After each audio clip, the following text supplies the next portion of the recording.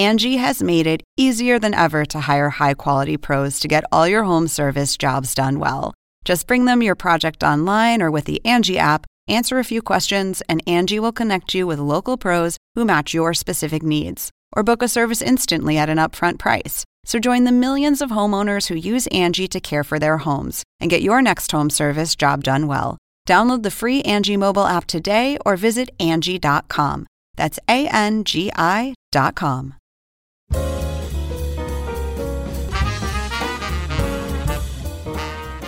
And now, from the University of Chicago Institute of Politics and CNN Audio, The Axe Files, with your host, David Axelrod.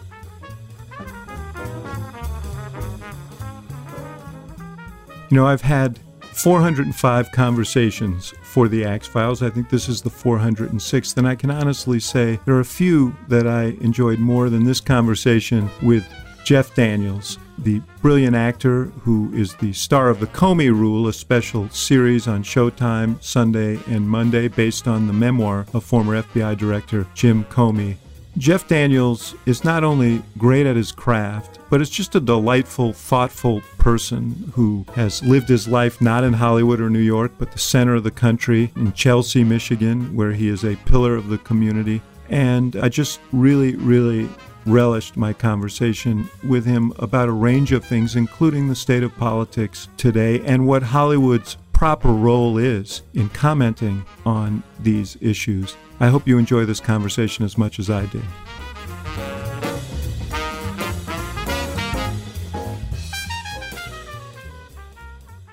Jeff Daniels, it's great to see you.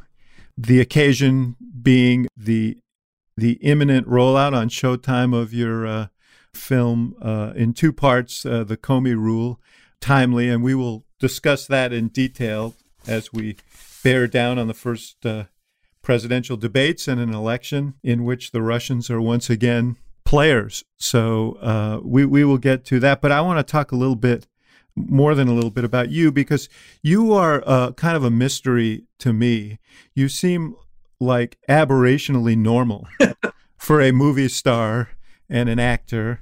And I'm curious about your journey, because you live where you grew up in Michigan, in a small town in Michigan, Chelsea, Michigan.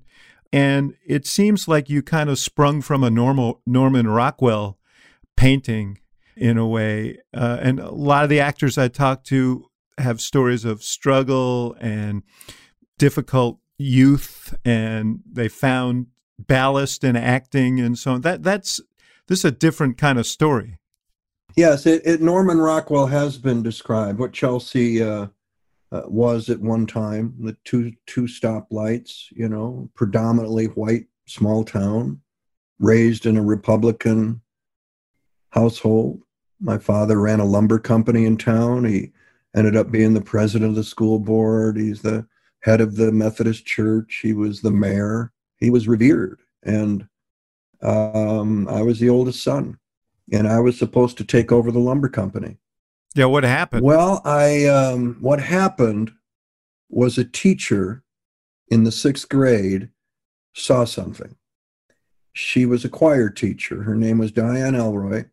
And on a Friday afternoon, her 6th grade choir class, she just kind of pitched the lesson plan, was bored, and said, let's do skits. She didn't even know what improv was. Let's do skits. And she got me up to do, you're a politician giving a speech and your pants are falling down. Go ahead. and I can remember standing there and being in front of 30 kids and starting slowly. Whatever a 6th grader thinks a political speech was, I started saying it out loud. And then I would tug at the belt and then tug at the side. By the end of 3 or 4 minutes, I was clinging to my pants like they had 100-pound weights on them. The class was hysterical. She went to my parents and said, I don't know what's going on here, but you should pay attention to this. She was and that's 6th grade. So 7th grade, 8th grade, freshman in high school. I get into high school, and the same teacher is now doing the high school musicals. And I was walking out of basketball practice after a 3-hour basketball practice where all we did was run because we weren't good. And I'm walking past the auditorium, and she was waiting for me as a sophomore. She said, "Get in here." Oh, God. South Pacific, I need sailors. And again, small town, anyone who can carry a tune is considered good enough to be in this musical. And she put me on stage, and I remember just do a dance to There Ain't Nothing Like a Dame, which I think was the song in there. Yeah. And I just started doing this dance where I would like hop back and forth, and my knees would go up, and I'd bang my knees, alter back and forth, back and forth. She had me do it 3 times. She put me in the musical, in the play. I had 2 lines, and then I skipped the next year, which was a mistake. I kicked myself. And then as a senior, she had me play Fagin and Oliver, followed by Tevye and Fiddler on the Roof.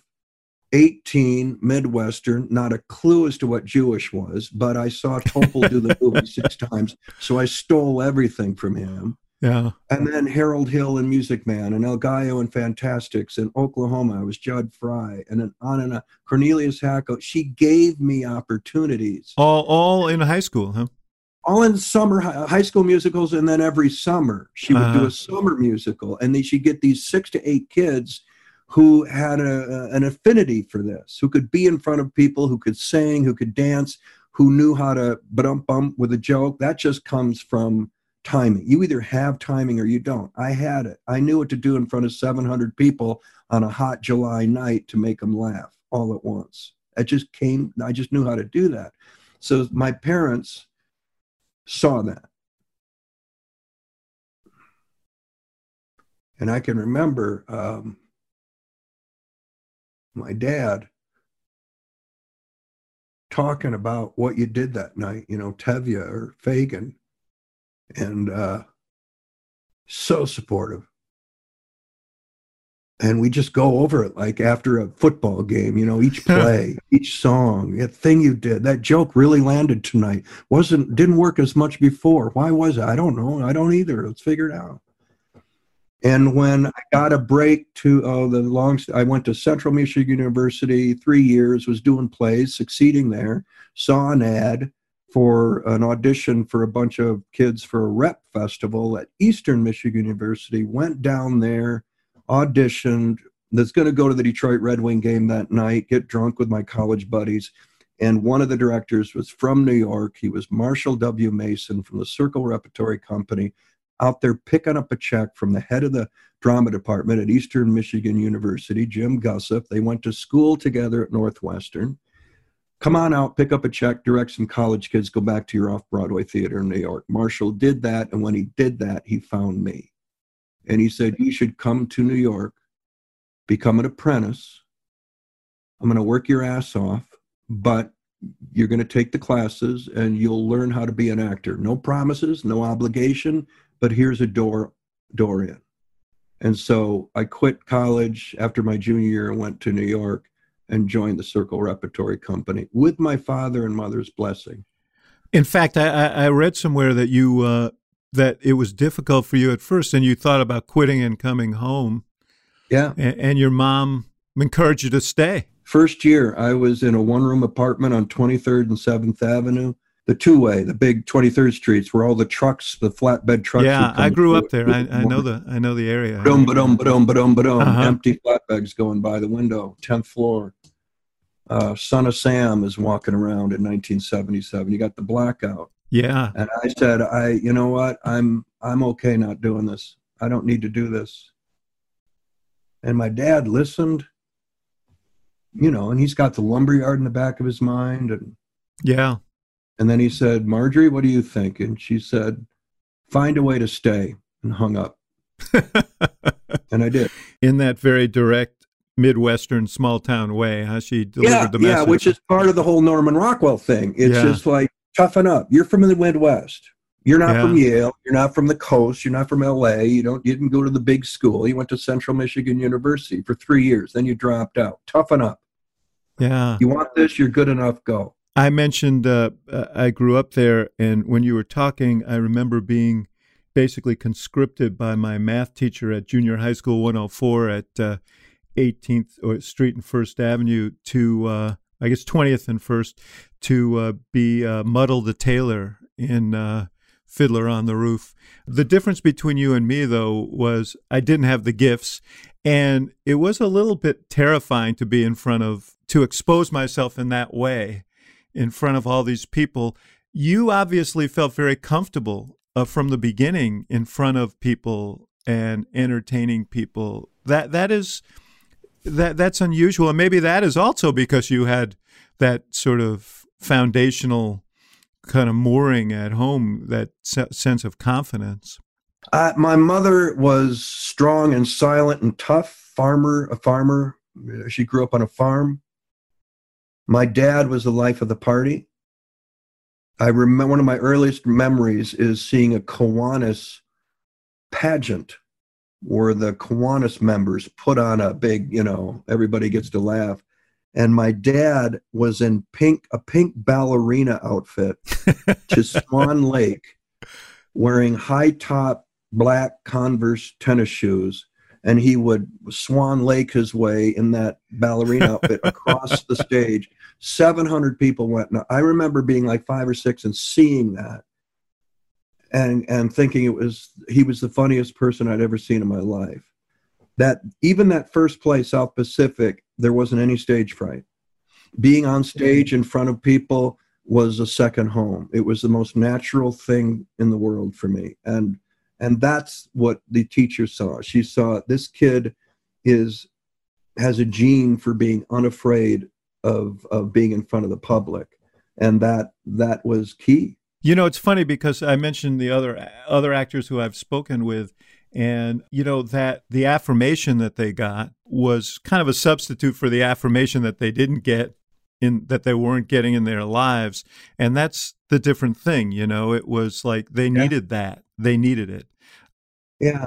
I didn't have that. I was really, really good at something, needed to go to New York to learn how to do it professionally and do it better, learn the fundamentals, the techniques, all that stuff. But I was really good at this. So you need to go chase that. This was never about, I've always wanted to be an actor. I've always wanted to be a star. I've needed attention. I was just really good at something, and I was just going to chase it until it blew up and went away. And that's why it was never about, and that's why one of the reasons I came home. So far, so good. Well, yeah, but it was never about, so that the success of it was always just, am I getting better at what I'm doing? Is the craft of it better? Otherwise, because, and I can remember telling people the most boring part of a play for me that I just can't connect to is the curtain call. I didn't care about it. I wanted the curtain to come down and send us all home. I know the audience is thanking us for doing what we did. I get it. But, that walking to the front of the stage and being, my God, you love me, you love me. Yeah, yeah. Never, it was Teflon. It never registered. Still doesn't. You hooked up through Marshall Mason with a writer, Lanford Wilson, who created Pulitzer Prize-winning writer. He also was a player in your life. Huge mentor. I went to New York in 1976. I was 21 years old. I became an apprentice that September 76, and I walked into the Circle Rep offices, having previously in the spring played in one of those plays that Marshall directed was Hot El Baltimore, written by Lanford Wilson. I loved that play. And now 4 months later, I'm walking into the office at Circle Rep for the first time, and there's Lanford Wilson splayed out in a chair. and I'm going, it was the first star I ever met. And I was tongue-tied, and I said, Mr. Wilson, I'm Jeff Daniels. I'm one of the new apprentices. Oh, hey, Dal, how are you? What are you working on anything, or what are you doing? Oh, I'm trying to fix a second act. And I'll never forget it. And I would be in his plays, and I would go as an actor. You'd get the first draft, but you get the reading draft, which was hardly legible.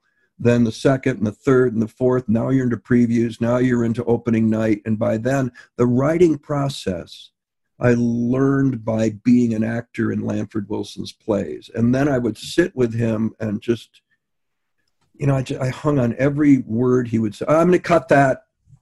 Why? Why? Because I hate it, or because it doesn't work. It doesn't. You're taking notes, and he was an important part of my life until he passed away a few years ago. A very important part. He was a true American artist, as is Marshall. But I just gravitated to the writing, not the directing. I never wanted to direct. I don't care about directing, but I do care about writing. And I wanted to learn how to be really good at it like he was. And I've spent my life trying to do that. You actually wrote a film many years later that was kind of based on your relationship with him and him later in life, when he was adrift and came out to the theater that you created in Michigan, the theater company, and you inveigled him into returning to writing that he had walked away from, and he wrote brilliant plays for you.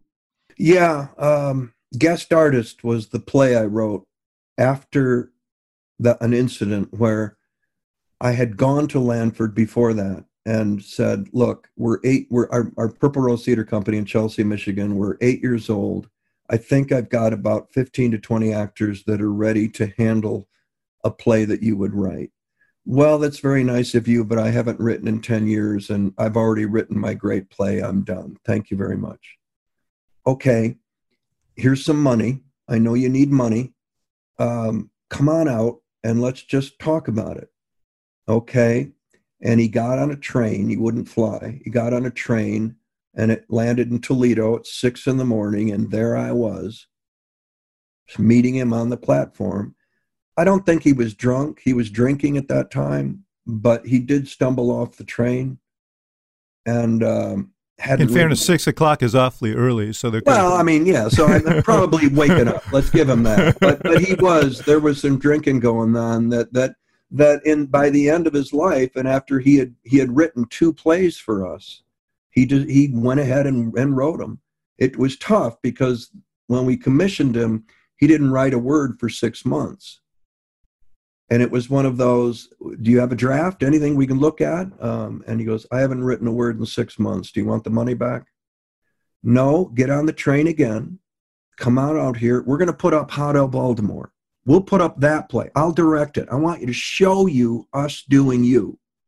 And if after that you can't do it, no problem. But at least look. And he came out and he looked at it. And, Chelsea, Michigan is not the center of the arts world by any stretch. You're bringing professional theater to them. And he leaned over in the middle of the first act of Hot L and he goes, do you think they have any idea what it is they're seeing? And I said, some of them do. The trick is to get the rest of them to see it too. And that's the mission. He went back home. He wrote a play that ended up doing really well. Not only for us, but for him. It went to the Humana Festival in Louisville and won that year as Best New Play West of the Hudson River, whatever the hell the thing is. And then he wrote another one called Rain Dance. And by the time he was writing Rain Dance with us, he had quit drinking and was, on his way back, and then died of heart failure, I believe. But he came back, and as a person, as a human being, as a playwright.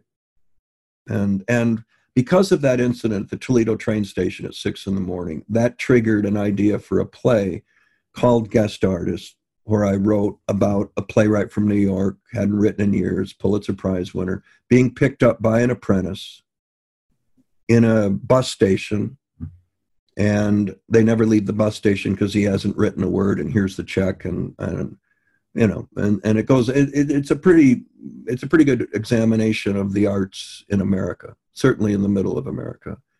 And then we made a film of it. We just made a film of it later, which came out this summer on video. And one of the independent film where I was in it. Tim Busfield directed it, and we used all the other people in it are from the Purple Rose. And then you started getting film parts. The Purple Rose Theater is, I assume, derivative of your big breakthrough role for you in the Purple Rose of Cairo, a Woody Allen film in the mid-'80s. Is that where you derived the name for the theater? Yeah, it was. It changed my life. When Woody Allen cast me in that movie, my life changed. I was suddenly... Why? I was good enough for Woody Allen. And at the time, Woody was one of the premier, if not premier, American filmmaker in 1985. And for an actor to be in a Woody Allen movie was like being in a Lanford Wilson play for an off-Broadway actor. It was gold. And what made him so unique and so important as a director for an actor? His films didn't look like anybody else's. And he was so anti-Hollywood, anti-formula. There was story structure in there. Woody knows how to do that, but it was just only Woody Allen would write that or shoot that way. It's the same thing with any piece of art or song, or only Lyle Lovett would write that line. Only John Prine would do that verse that way.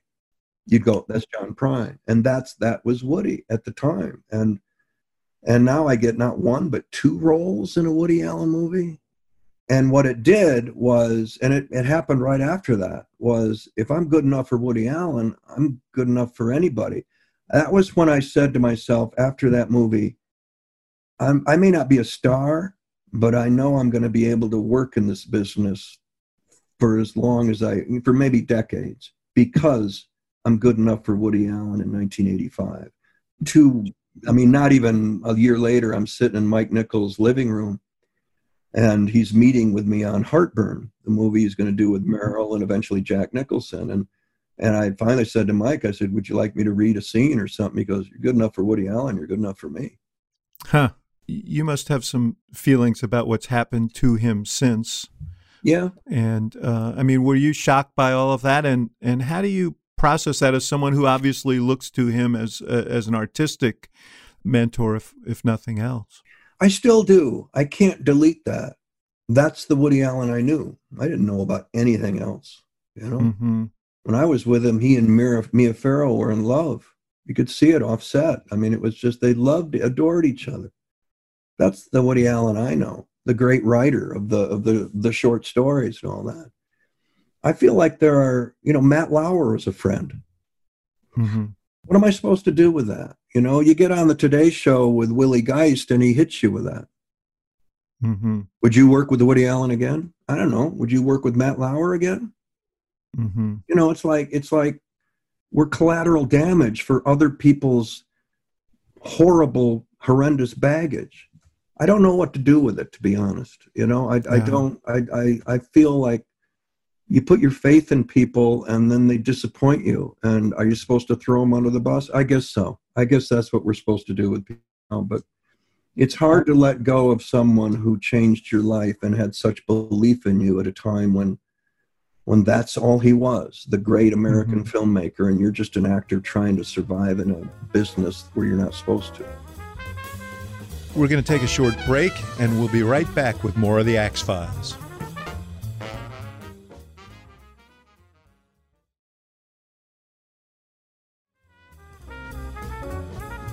And now, back to the show.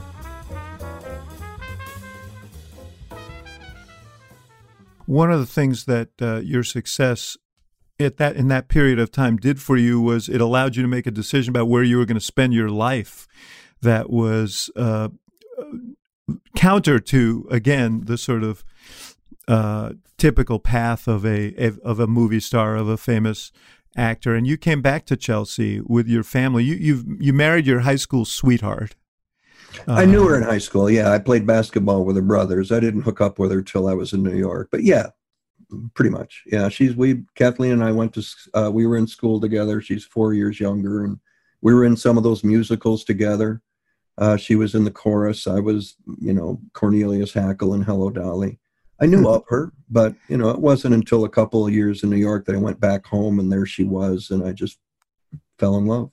And then by the mid-'80s, late 80s, there you guys were. You made a decision that you were going to go back home. At the time, it was 1986. It had been 10 years in New York City. We had a one-bedroom apartment on 82nd and Columbus.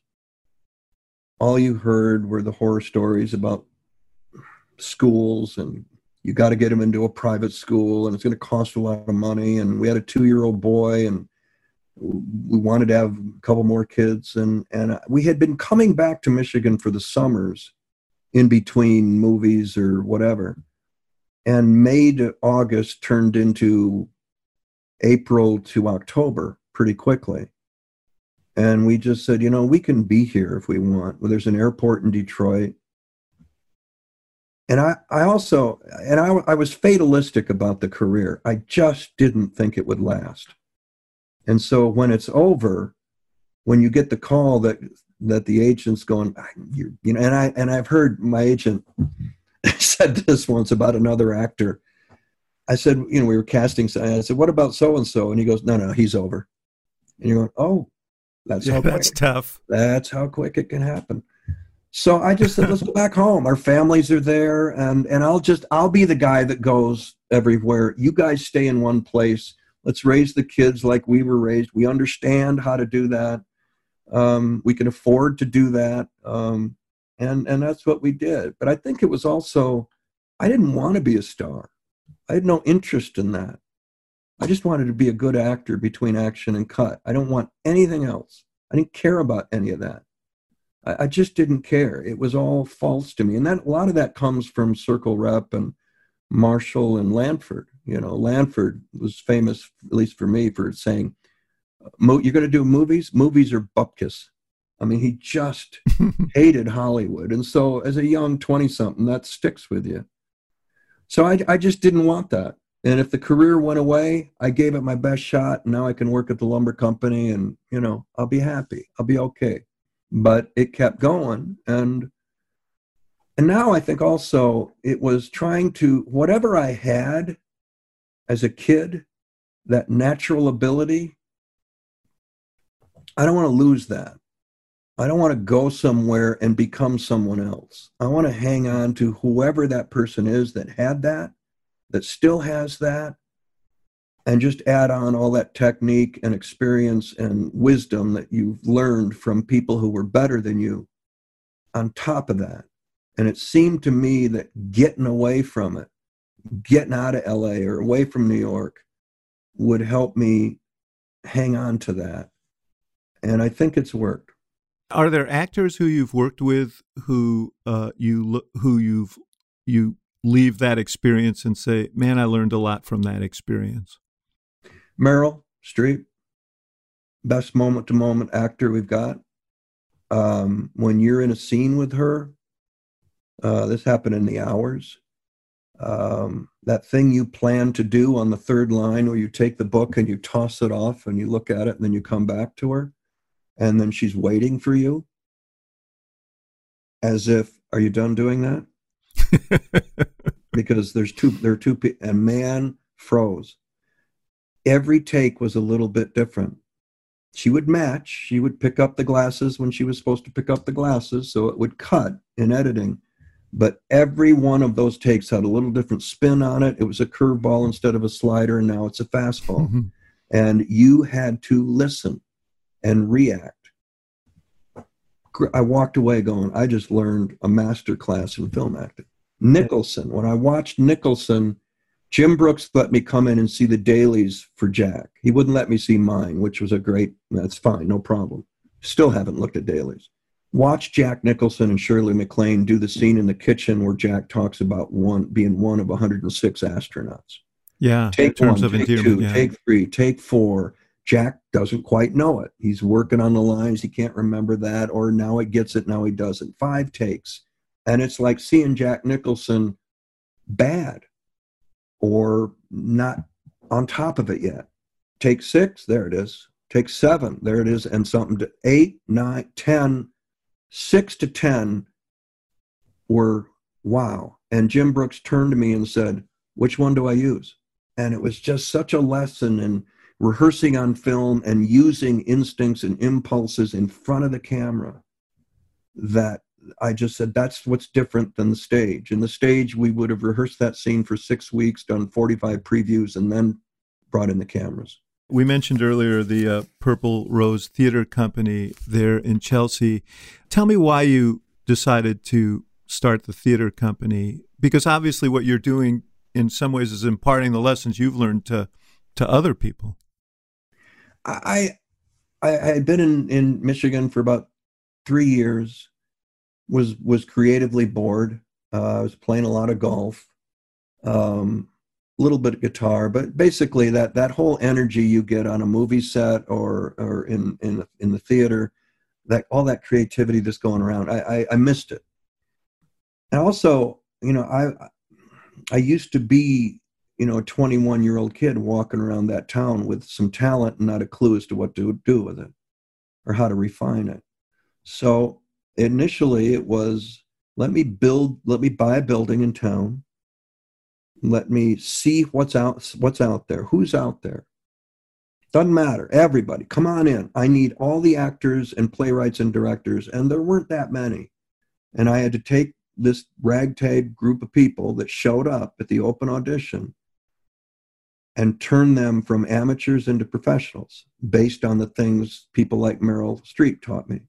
I'm going to teach them to you. And if that 21-year-old kid is in that room, he or she is going to get more than I ever did. There's the give back. And then in the process, it became, well, maybe I could write plays too, because I'd love to do what Lanford does. And I could write funny. So I started leading with comedies. And then after, 30 years and 18 plays, I'm a playwright of sorts. So the personal side was that. The other side was, let's give back to that kid I used to be. Have there been young people who passed through your theater company who have gone on to do other things? I don't want to say bigger things, but other things in theater and film. Yeah, it's hard to say bigger because it's such a rat race, and it's such a tough business. It's so subjective. They must come to you for advice on all of that, huh? Well, yeah, sometimes. Not, sometimes we've had some people go on. Matt and Brian Lusher, a couple guys that are doing well out in L.A., really well as writers and actors. We've had other people come through the apprentice program and go on to be artistic directors of local theater companies. Whatever they learned from us, they took with them. Mm-hmm. But that's kind of, we've had people go to New York after being with us and not make it, not have it, and not be able to withstand the rejection. And it was 7 years before I got terms of endearment. Mm-hmm. And 7 years is a long time in New York City. Well, certainly before the pandemic with the rents and everything. Mm-hmm. It's tough. I mean, I lived in one room in 23rd Street and 7th, and my rent went from $225 a month to $250. So I had to move to Staten Island because I couldn't afford it. It hasn't changed, just the prices have changed. But so it's tough on the young actors to go. It always is. It's a tough business. I could run through the list of all the great movies in which you have played and you have starred. I could ask you about the Dumb and Dumber movies, which seemed like sort of an aberration. No, I don't want to, actually. I want to talk to you about a different professional relationship that you had, and that's with Aaron Sorkin. Yeah. Because, when you talk about the iconic figures with whom you've worked, he's certainly one of them. And many people remember you from The Newsroom, in addition to your films. Sorkin is such an interesting character because he writes this impossibly smart and rapid-fire dialogue that must be hard to master. And it's not that he's unaware of the imperfections in the world, but he maintains this sort of idealism about the country, about democracy, about what could be if people rally. So tell me about taking that role in The Newsroom and what appealed to you about that. You played Will McAvoy, who was kind of a world-weary anchor man. And tell me about that role. Yeah, I had been a fan of Aaron's since West Wing. I told him, I said, I watched West Wing to watch the writing. And again, coming from Lanford Wilson, I want to know that it's been written. I don't want to see a bunch of actors improvising. I love when it's written. In New York, I would watch Preston Sturges movies, knowing that Preston Sturges had his hands on every word of it. Same thing with Sorkin. One of his guys is Paddy Chayefsky in Network. Mm-hmm. You see William Holden in the room with Faye Dunaway, and there's a third person there, and it's Paddy Chayefsky. They're all three in that room when you're watching that scene, and I like that. So when you watch a West Wing or you get the newsroom script, you know that you're going to be riding a horse called Aaron Sorkin, but you're going to be on a horse. You're going to be on Secretariat. So hang on. And that's a whole different thing than some script that's been cobbled together by 4 screenwriters and a junior executive with notes. It's a whole different deal. It's the singular voice of one writer. So they came and we were trying to do something on television with another network, and it didn't work out. And so they said, well, there's this thing at HBO called Newsroom, Aaron Sorkin, Scott Rudin. I said, how do I get it? And I had to go meet him at a hotel in New York, which I did. And Scott was there. And the only question was whether I could get angry enough. He'd never seen me angry. He had seen God of Carnage, which is a play I'd done on Broadway with Jim Gandolfini and Marcia Gayarden and Hope Davis. But I got angry in that a little bit, but not like McAvoy needed to get angry. And so I was kind of tipped to that. And so I went to the breakfast meeting and told a story about some time when I'd gotten angry at somebody and slammed the table, and the eggs and the orange juice bounced, and people turned their heads at the Four Seasons restaurant going, and Aaron's going, okay, all right, okay, got it. Let's talk about the co-star. I said, well, I'd love to do it. He goes, no, you got it. You're in. So that was great. And then it was, I had such respect for him as a writer. Having written myself, it allowed me to understand better what he was trying to say and how he was trying to say it in a way that didn't look like formula or didn't smell like writing. My job was to get on top of that and know what he was trying to do and roll it word for word the way he had written. No improvs, don't add a word, don't subtract a word. That's the rule going in, which is the theater. That's what we did with Lanford. No big deal. So that was the rule. And I said, on it. You memorized Aaron Sorkin word for word. As a friend of mine said, he said, who had worked with him, he said, wait till you see what you get to say. And that Northwestern speech. Yes, the opening speech of the series. Yeah, it was not in the original script. It was just something they referred to in the first 5 pages that Will had done. And Aaron determined near the shooting of that episode, we need to see what happened. So he wrote that speech about 2 weeks before we shot it. And I went over it and over it and over it because it was, not a simple learn. And I was able to get on top of it, which is what you want. And on Broadway, I say it takes 100 performances to get on top of the script so that you can dance on top of it and not lose your way or forget a line or 100 performances. And so that's what you're trying to do with the reps, tries to learn it and learn it and learn it and learn it before the one day you get to do it. Yeah, and we should point out that speech was really Will McAvoy talking about the world as it is, in contrast with the world as we imagine it is, or the idealized version of the world. And it was a very sharp, acerbic kind of challenge to people to focus on the world as it is. Is that a fair summation of it? Yeah, we're real good at telling everybody how great we are. Mm-hmm. We're real good at that. I think he was onto something then. I think he's more onto something now with that speech. The best part of the speech is the second half where Will McAvoy says, we aren't the greatest country in the world for the reasons I've just said, and you can argue those if you want. I'm more concerned about the fact that we could be the greatest country in the world. And here's how we do that. We stop belittling education. We start treating people who don't look like us with respect. On and on and on and on and on and on.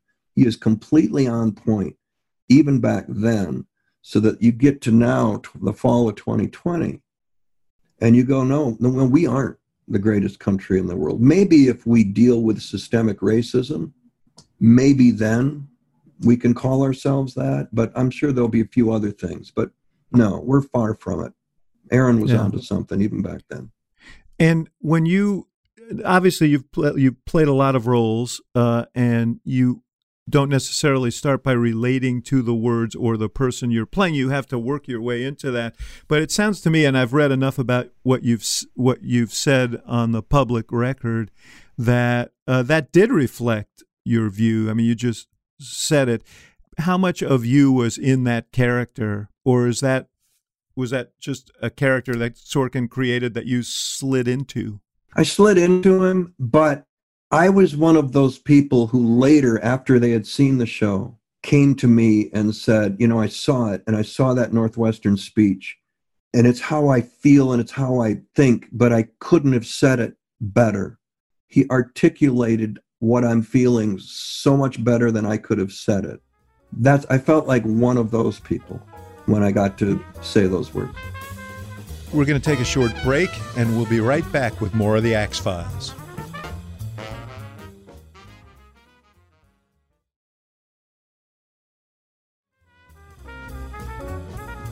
And now, back to the show. What's remarkable to me about The West Wing is that I run this Institute of Politics at the University of Chicago, and these young kids still watch that and are inspired by it, inspired by, now it seems almost like a quaint thing, but he writes in the poetry of democracy in a way that really is moving. And that was true of the newsroom as well. Cable news is not trading very high right now in the public's estimation. But as in The West Wing, he found kind of rough nobility in the mission. The idealism that Sorkin clings to, it's the hope, it's the optimism, it's the belief in the rule of law and institutions, and that the Constitution matters and we can't futz with that. All of that. At a time when truth isn't truth, according to Giuliani, that there are alternative facts, according to Kellyanne Conway, and where don't believe what you see and hear from Trump. I mean, here we are. Everybody go back and read George Orwell. We're there. Aaron was calling us on it. He's not the only one. You also worked with him. I had a chance to see you on stage in To Kill a Mockingbird in his remake of, or his play of To Kill a Mockingbird. And if you saw, if you read the book or you saw the movie with Gregory Peck, it was a much different representation of Atticus Finch than the sort of idealized or version that you see in the film. I read somewhere that you spent 2.5 years preparing for that role. Talk to me about the Atticus Finch that you played and that Sorkin created, and how you inhabited that role. To boil it down, what Aaron did was change the point of view of Scout. Our Scout, Atticus's daughter, played by Celia Keenan Bolger, was in her late 20s, looking back at what happened when she was 8.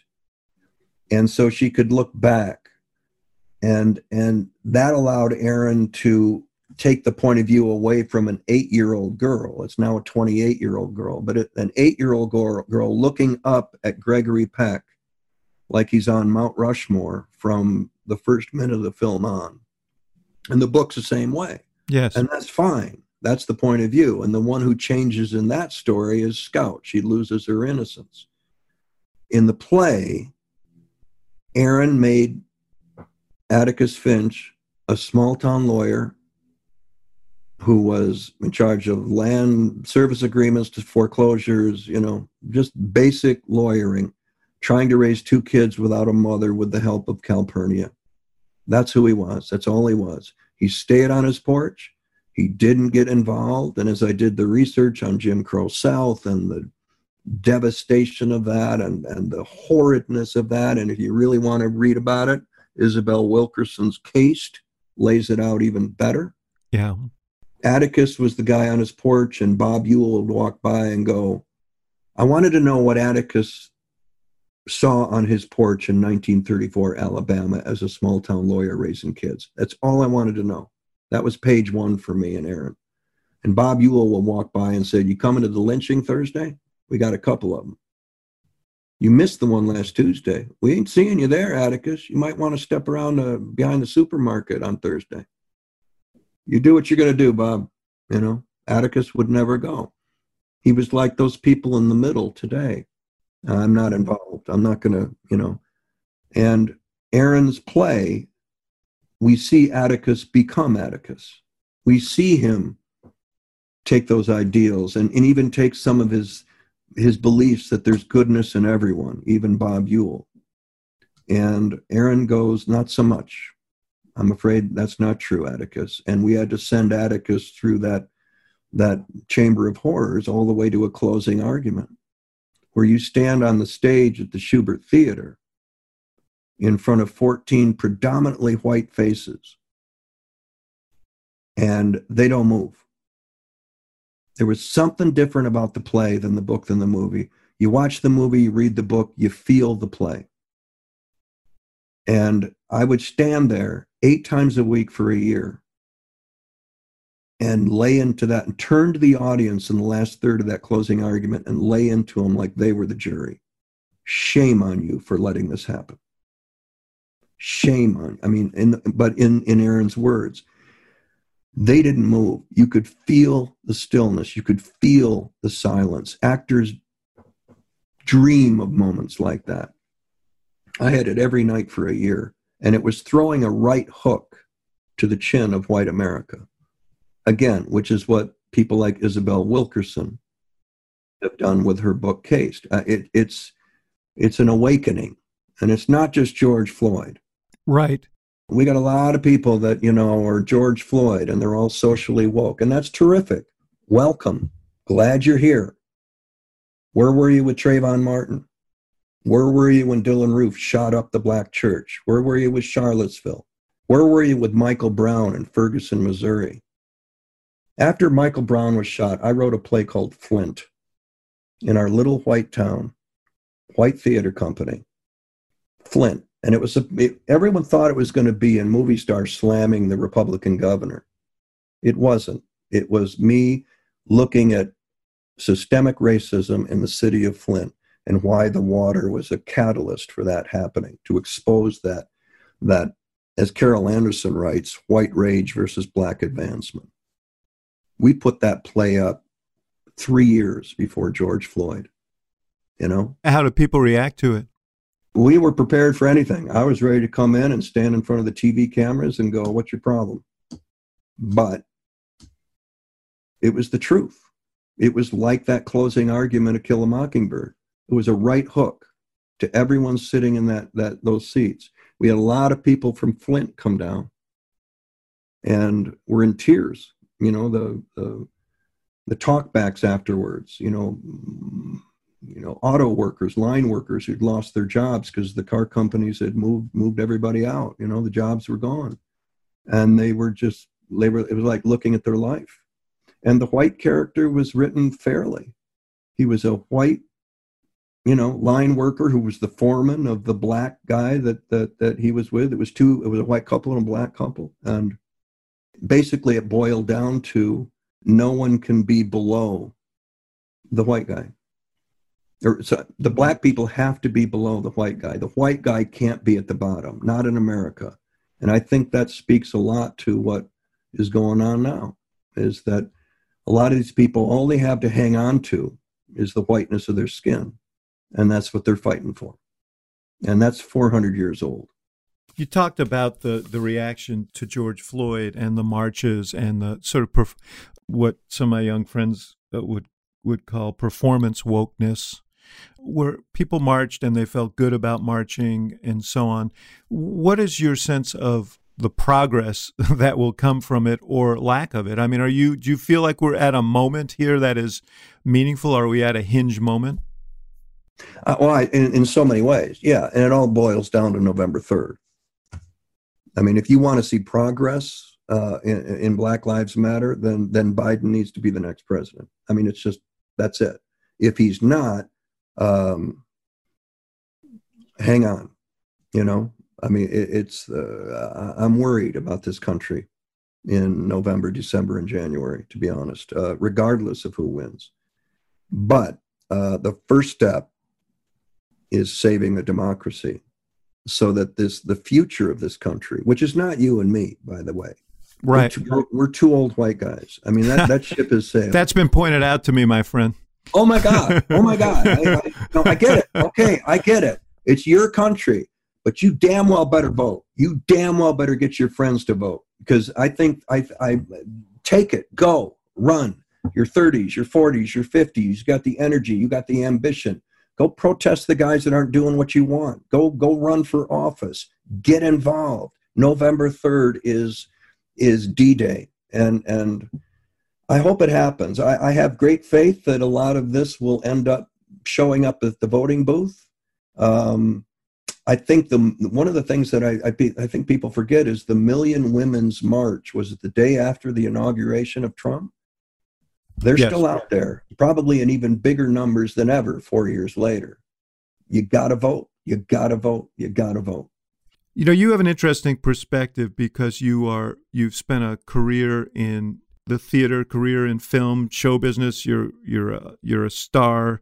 And I'm wondering what you think about celebrity and politics, because we've seen, how strongly, Hollywood has come out against Trump, how strongly the artistic community has come out against Trump. And I'm wondering if at some point that becomes a little counterproductive, because there is a sort of element of judgment, not just about Trump, but about people who support him, that I think can be off-putting to folks in the state of Michigan, for example, where you spend most of your life.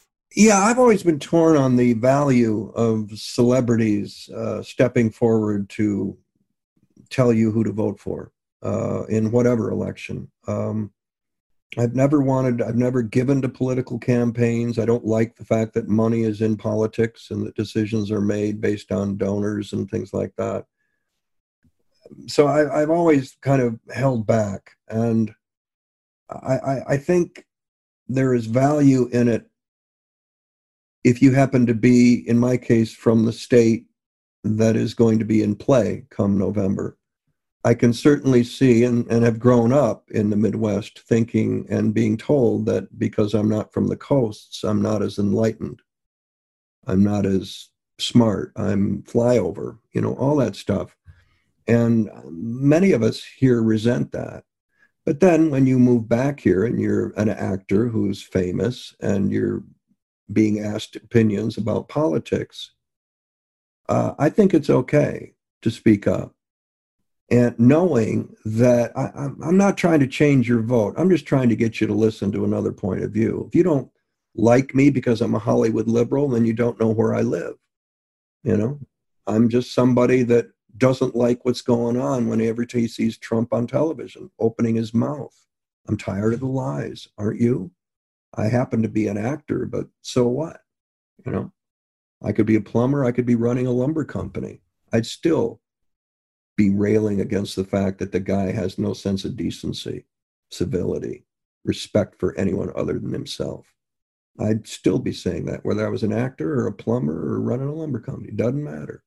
But if you don't like it because I'm an actor and you're going to tie me into all the other people that are,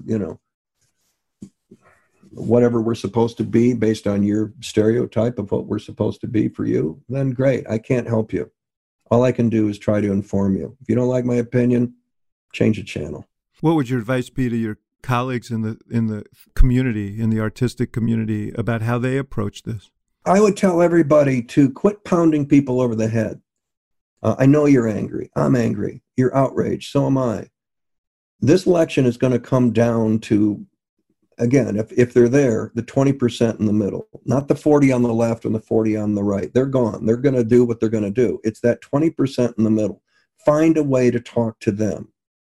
Find a way to reach them. Quit telling them they're stupid. Quit telling them they don't know anything.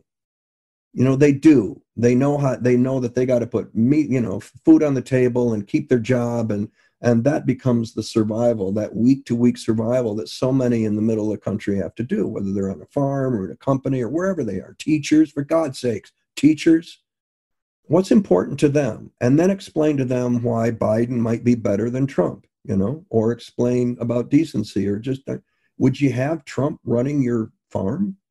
Would you have him running your plumbing outfit that you have your 8 employees? Would you like it if you come on, just you got to talk to them. You can't tell them to eat their asparagus and not leave the table until they do, just like you, because you know best. That's not going to cut it.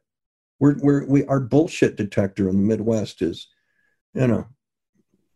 we smell it pretty quickly. Pretty keen. Yeah. And we don't like being told what to do by someone from, supposedly, because of the fact that you live on either coast, you know better.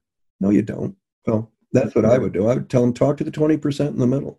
Let's talk about the Comey Rule. It is an adaptation of Jim Comey's book, A Higher Loyalty, and it is I would say, a heroic depiction at the end of the day of Comey.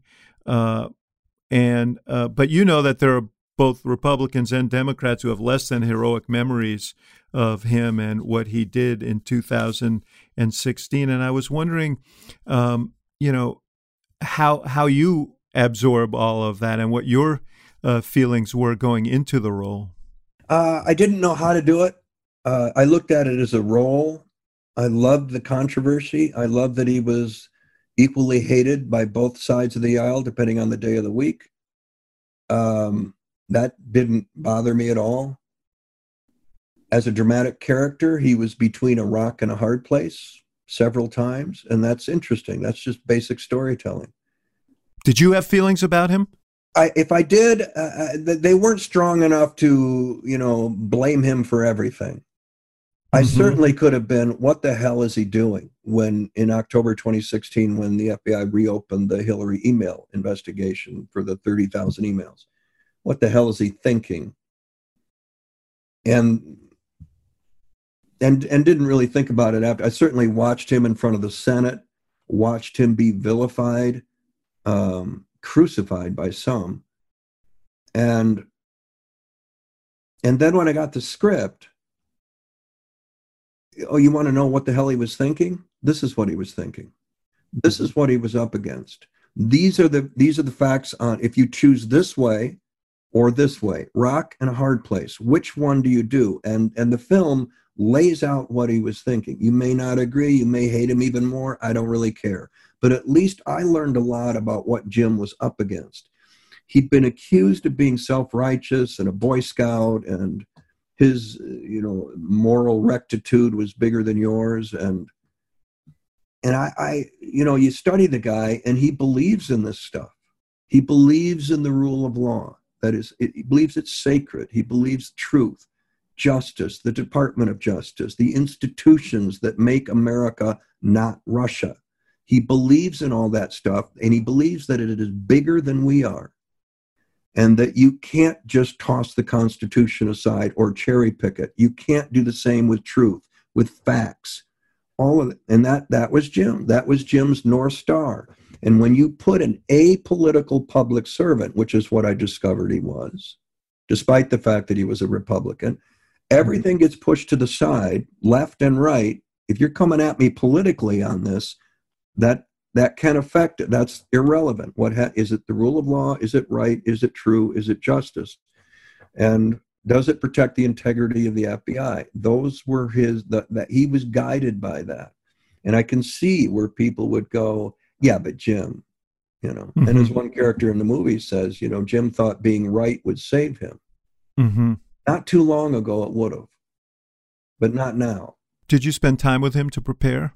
No, I was doing Mockingbird all the way until November. The year's run, I had emailed him in September, October, said, if you're coming to New York, you know where to find me. But I wasn't going to chase him. I had the book. I had the audio book of Jim reading it. I had YouTube. I had even the Colbert Show. You could see Jim's sense of humor. I had enough. And Billy Ray, the writer and director, and Billy was I just leaned on Billy because he knew the subject matter and knew Jim far better than I would ever. And I just, if I didn't get an invitation down to Virginia to sit at his table and watch him eat dinner, I wasn't going to impose him. I didn't need it. Going into any character, I had plenty. you've played historical figures in the past, but this is someone who's living, who everyone has seen, who everyone has watched, and about whom people generally have a point of view. Does that change anything for you? Does it make the assignment more difficult to play someone who to keep to stay away from sort of doing an impersonation and rather than acting? I mean, are there challenges associated with it? Yeah, but you have to hit delete. It helped having just done Atticus Finch with the ghost of Gregory Peck hanging over me. Mm-hmm. So I knew what working, at least with an icon, trying to find my way in front of an icon. Living, you accept it. You know that eventually someday he's going to walk up to you having seen it, and he's either going to like it or he's not going to like it. That soon becomes irrelevant. You're not doing it to make Jim Comey like it. You're doing it for an audience. It's just another role. Whether he's living or dead, it's just another role. And your job is to execute that role, the good and the bad. And so it fast became not important. Mm-hmm. And it wasn't going to be an impression.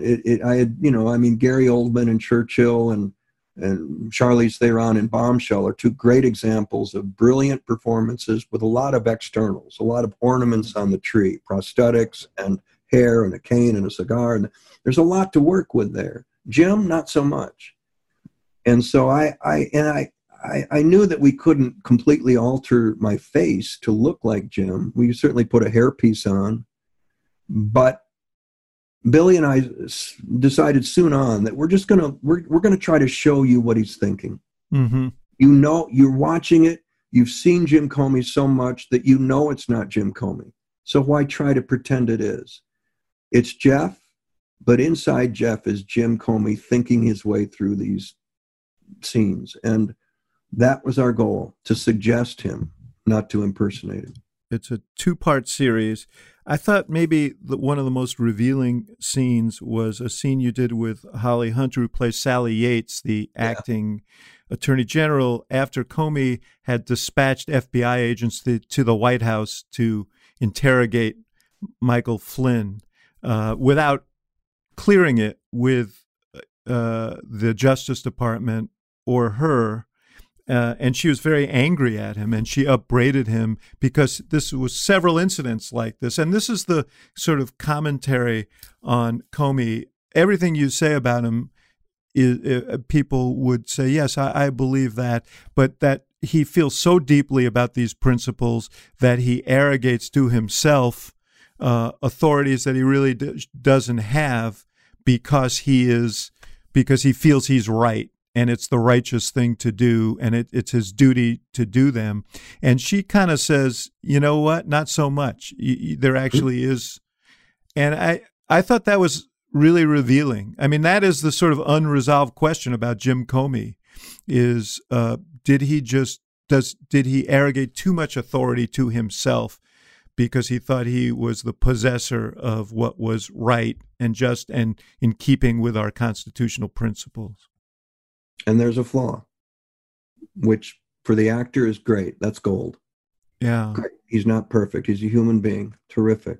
And with Sally, and she worked for Loretta, and Loretta had been on the Lynch, yes, plane with the Clintons, and he just felt that in his mind that they were not tainted or compromised, but he was less so.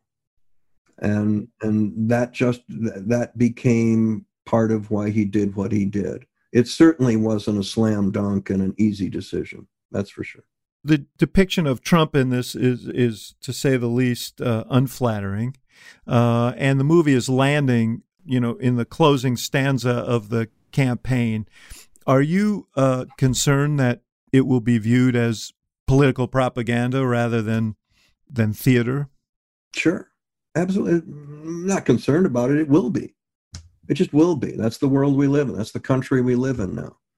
You're either right or you're left. There's no in between. I'd like to think there's an in between. I'd like to think there is 20% of the country that's still there, that there are Republicans out there who can't stand Trump, who can't stand the loss of decency and civility and respect and and belief in the rule of law and things like that. I'd like to think there are Republicans, or what used to be Republicans, are still out there. Maybe they'll watch it and learn something and go, you know what, maybe it's okay to vote for Biden, get this country back at least pointed in the right direction. And maybe the Republican Party then can come back as something better than it was, you know? You live in a battleground state. And do you have these conversations with your neighbors? You must have you were raised in a Republican household. Must be a lot of Republicans around you. Do you have these conversations? What you find out when you come back to Michigan for the pandemic is that it's not New York or LA. You've got to be careful when you start to spout off your political viewpoints, because you're going to find that friend of yours for 40 years is going to vote for Trump. And then they're going to walk by and they're going to have the Trump t-shirt on. And you're just going, yeah, we're a swing state. That's for sure. They're all here. And the flip side of that. And so you know, part of it, and I think the Comey rule will at least help inform some people. I hope, I can't deal with the people on the right, and the people on the left are going to do what they're going to do for Biden and all of that. It's the people in the middle. If something I might say to someone or the Comey rule might inform them a little bit more than they were informed in October of 2016, then we will have done a good thing, despite all the hate watching. You know, that's the thing that I think back, you look back to October 2016, I don't like Hillary, so I'll vote for Trump. My taxes will get cut. That's a good thing. And he's going to have 10 guys around him that are going to stop him from doing something stupid or crazy or dangerous. So, you know, I'm good. I'm okay with Trump. Well, those 10 guys are gone. And the Russians are coming again. And those same people that made the decision to kind of vote that way are taking a hard look at it. And I think the more people speak up, Comey rule, things I might do, things I might say, if it helps sway some people who are going, you know what? They kind of lost me with Sarah Palin, to be honest. Yeah, remember that? Remember Sarah Palin? You got to do better. And you got to look at the country, not just a party. Get off your Republican ass and start thinking about the United States of America.